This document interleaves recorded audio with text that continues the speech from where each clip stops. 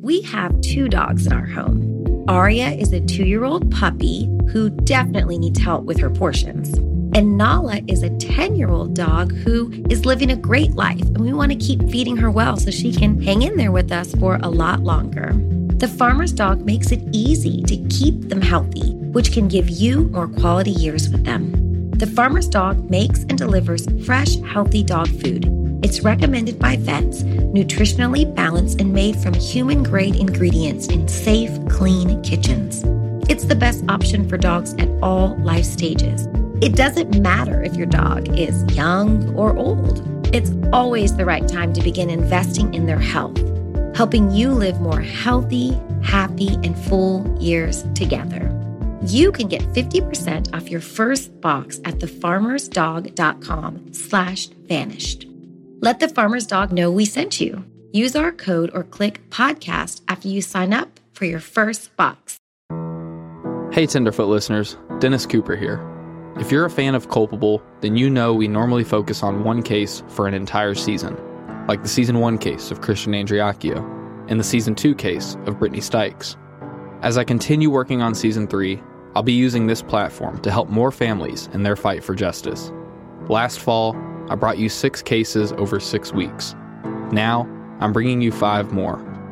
From Tenderfoot TV, another installment of Culpable Case Review comes May 17th. Check out this clip. So she jumped over her friend into the driver's seat, hit the gas.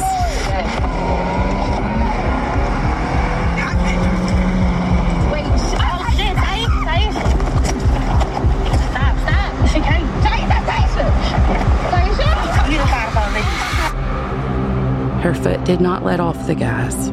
She hit a mailbox. I think she rolled into a tree, and she was already dead.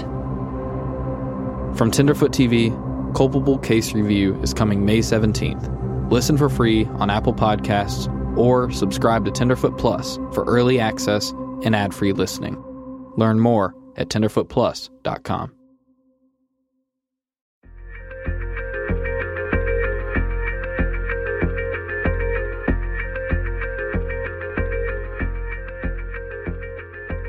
It's Sam from San Antonio, Texas.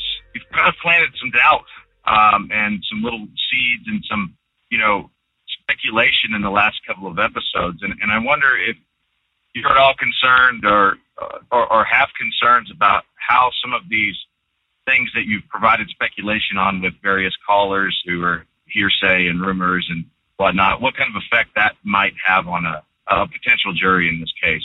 Keep up the good work, man. Enjoyed it. Thanks. Reasonable doubt is a doubt for which a reason can be attached. And if any of these ideas that are floating around in the public or that have been discussed on the podcast actually have any kernel of truth to them, okay, and I think a lot of things do have truth to them, there's certainly a lot of rumor, there's a lot of speculation and things like that will never make their way inside a courtroom, obviously. But if the defense can make use of any of this information and plant the seed of doubt in the minds of just one juror in a trial, it can create a hung jury at a minimum. But if it's enough of a reasonable doubt that everybody on a jury has reasonable doubt, then it would mandate an acquittal.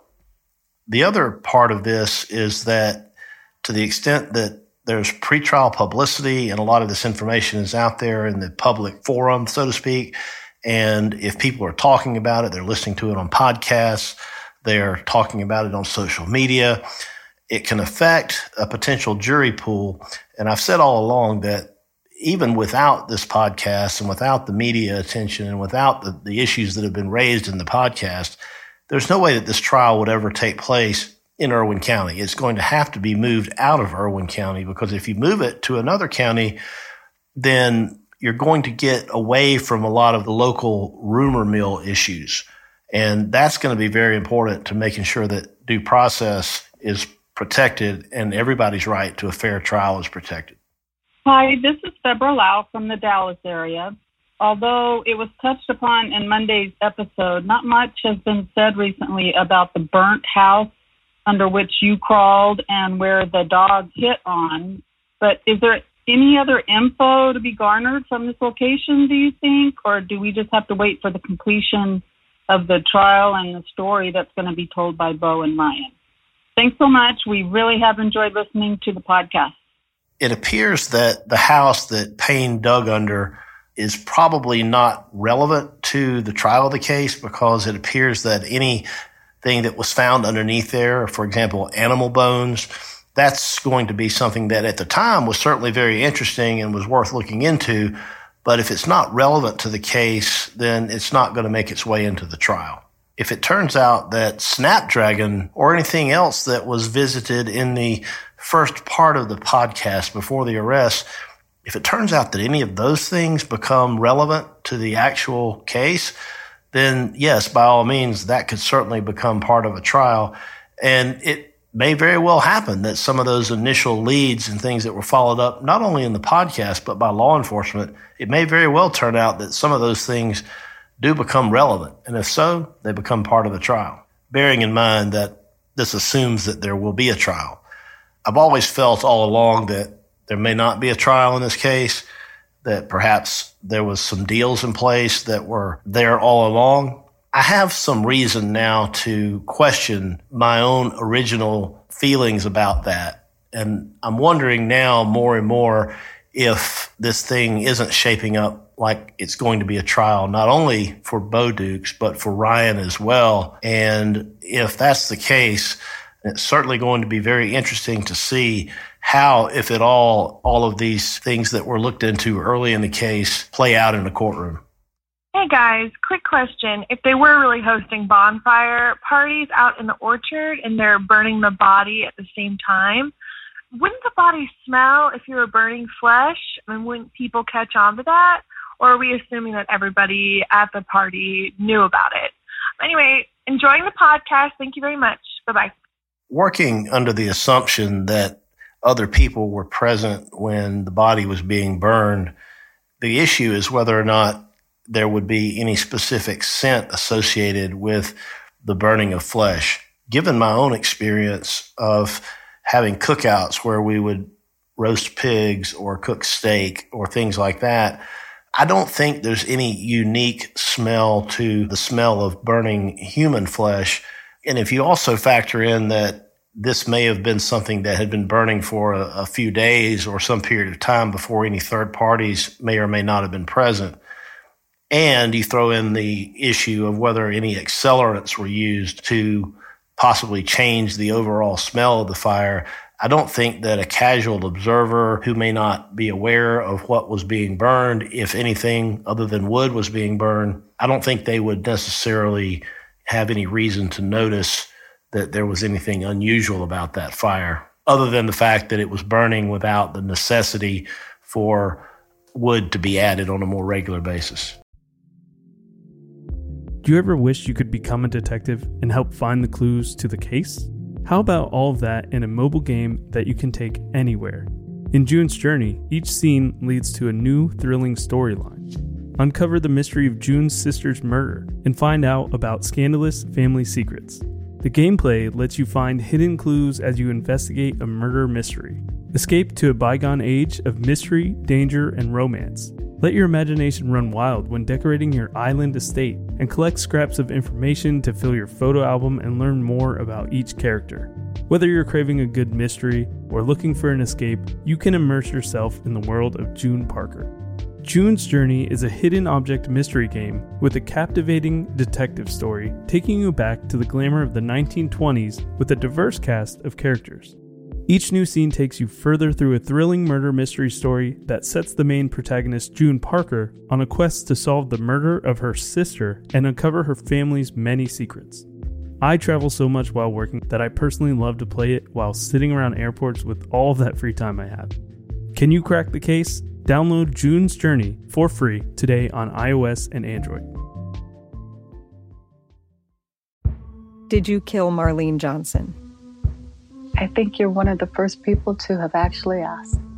From WBUR and ZSP Media, this is Beyond All Repair, a new podcast about an unsolved murder that will leave you questioning everything. Somebody should be in jail for murdering my sister. A woman who's never been believed. As long as they think I have done this, then they're not looking for who actually did this. And that's what makes it a cold case. No, it's a botched case. And a search for the truth, once and for all. Wow, it just gets more interesting. Beyond All Repair. Listen and follow wherever you get your podcasts. Be careful. You're digging in a place that's been very peaceful for a while. Do it anyway. Dig.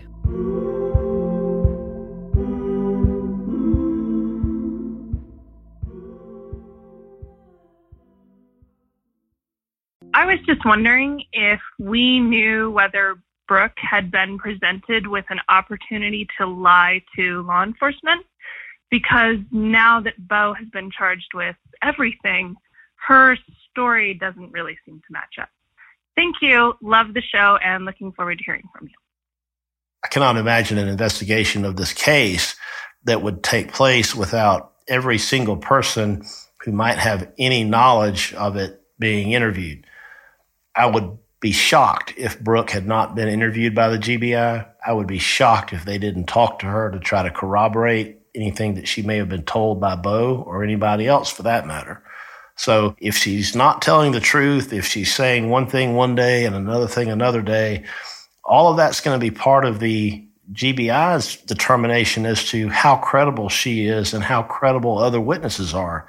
And then it's also going to be a question for the prosecuting attorney as to whether they want to call someone as a witness. Because if someone has credibility issues, you've got to make a decision about whether or not you want to have that person's ass in the witness chair subject to cross-examination, where a skilled cross-examiner can pick apart every prior inconsistent statement that she may have made.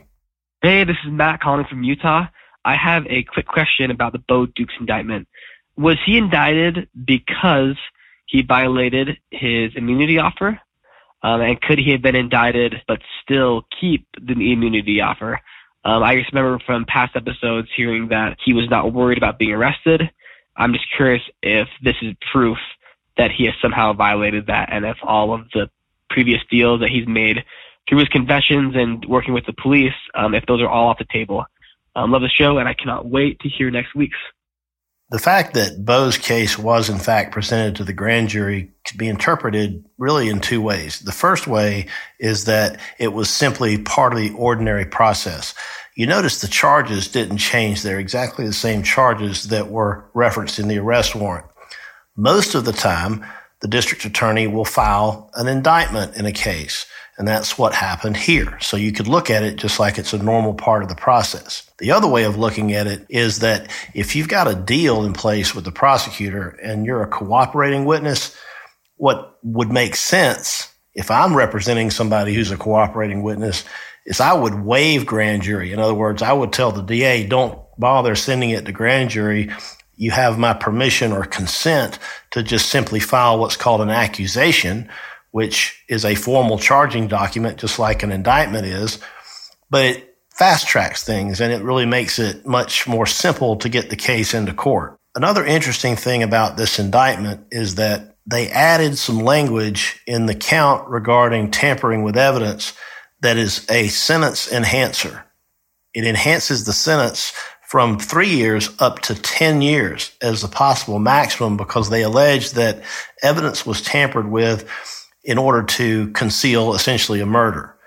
Now, that language was not in the arrest warrants. The arrest warrants were silent about that. So by the way that they indicted it, they basically have turned this into a case where if the judge were to sentence him after a conviction and wanted to stack the charges consecutively, he could be facing up to 25 years in prison.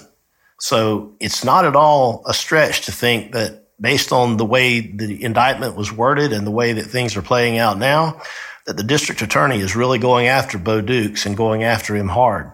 And the best explanation for that would be that if he had some kind of deal, it's now off the table. And the only way it would be off the table is if he himself violated it. This is Janet calling from Franklin, Tennessee. I was wondering, I can't remember if I heard this on the podcast or if I read it on Dusty Bassey's blog, or maybe it was both, but I remember Dusty saying that there was a credible source that told him that Ryan had either kidney disease or failing kidneys or something like that. and may not have all that long to live. I just wanted to know if you have found out if that's true, or if you know any more about that he might be taking the fall for everybody else involved. Thought that was an interesting point and wondered if there was any more to it. Thanks very much. Keep up the good work. Bye. The legal issue presented by any terminal illness that a defendant might have is whether or not they're physically able to stand trial.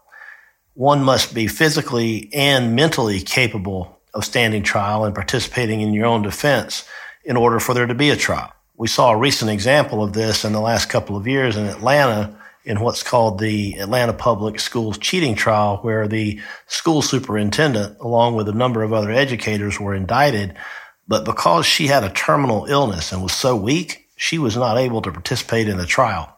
So everybody else was tried. She was not because of her physical illness. She actually wound up dying later and was never tried. But if he has a serious terminal illness that prevents him from being able to participate in his own defense, that could very well become a legal issue in the case. Hey there, I was wondering, do you guys think that Tara went to that party that night? I feel like that would explain why her car was dirty. And also, I've always thought it was really weird that she said she went home to watch a videotape of the pageant that didn't exist. Even before someone said they didn't think the tape existed, I thought it was really weird to give that level of detail for leaving a party. I feel like when people are telling a lie, they tend to give bits of information and details that are unnecessary. And that's exactly how I felt the first time that Payne mentioned that Tara was going home to watch a video. Thanks. Bye. I love the show.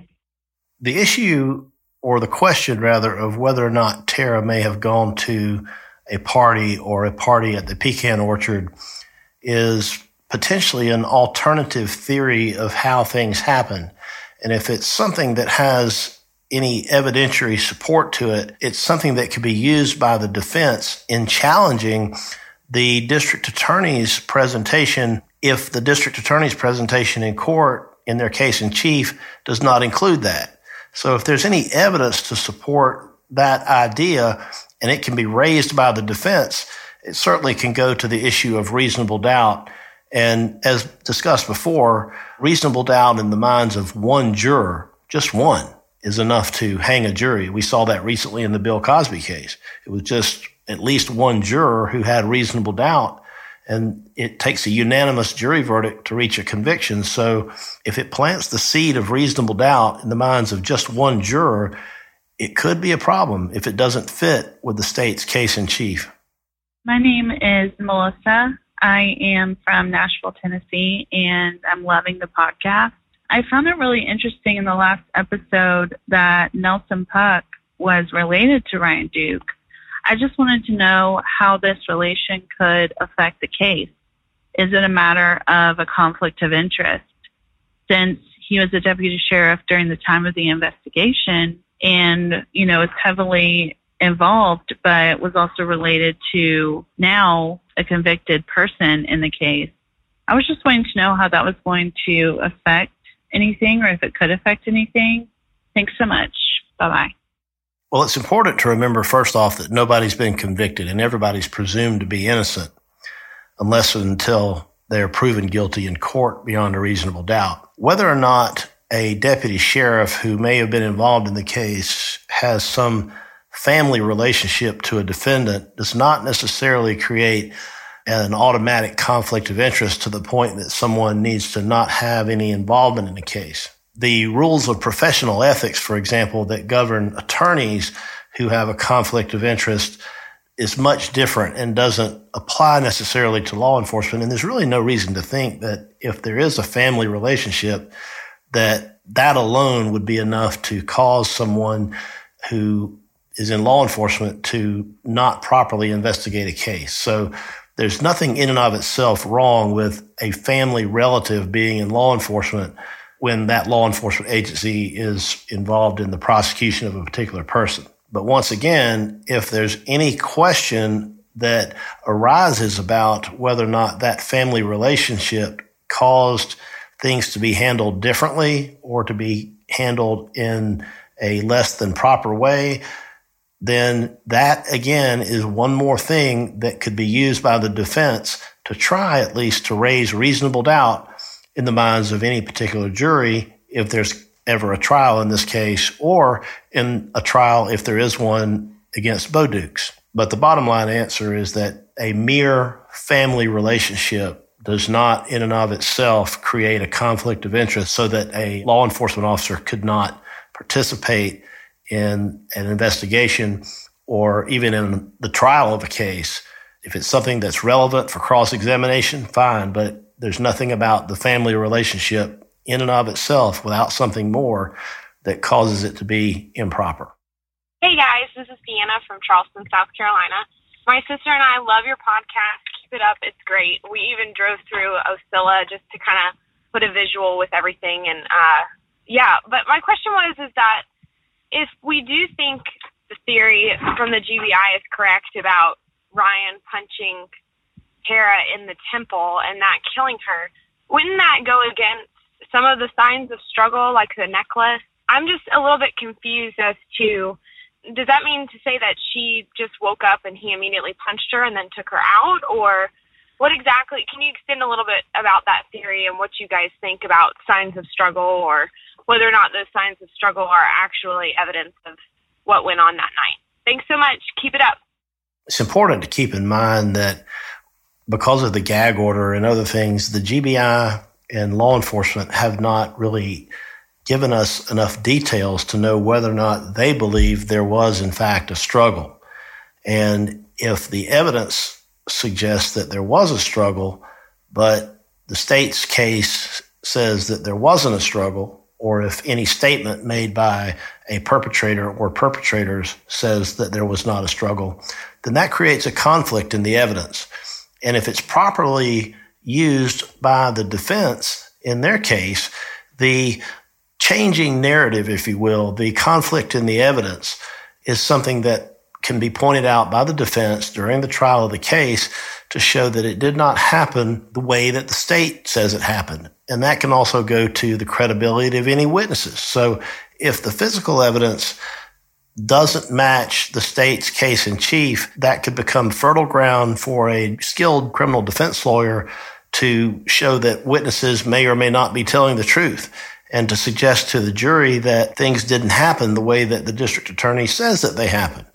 So in theory, that could be another point that they could go ahead and argue that there's reasonable doubt and that the jury should acquit.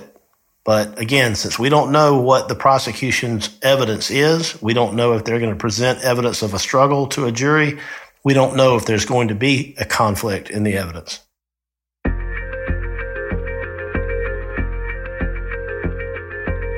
Thanks for listening, guys. Today's episode was mixed and mastered by Resonate Recordings. If you want to improve the quality of your podcast or start a podcast of your own, go to resonaterecordings.com and get your first episode produced for free. This episode was recorded at Industrious Atlanta, Ponce City Market. For $250 off your first month's office rent, visit industriousoffice.com/vanished.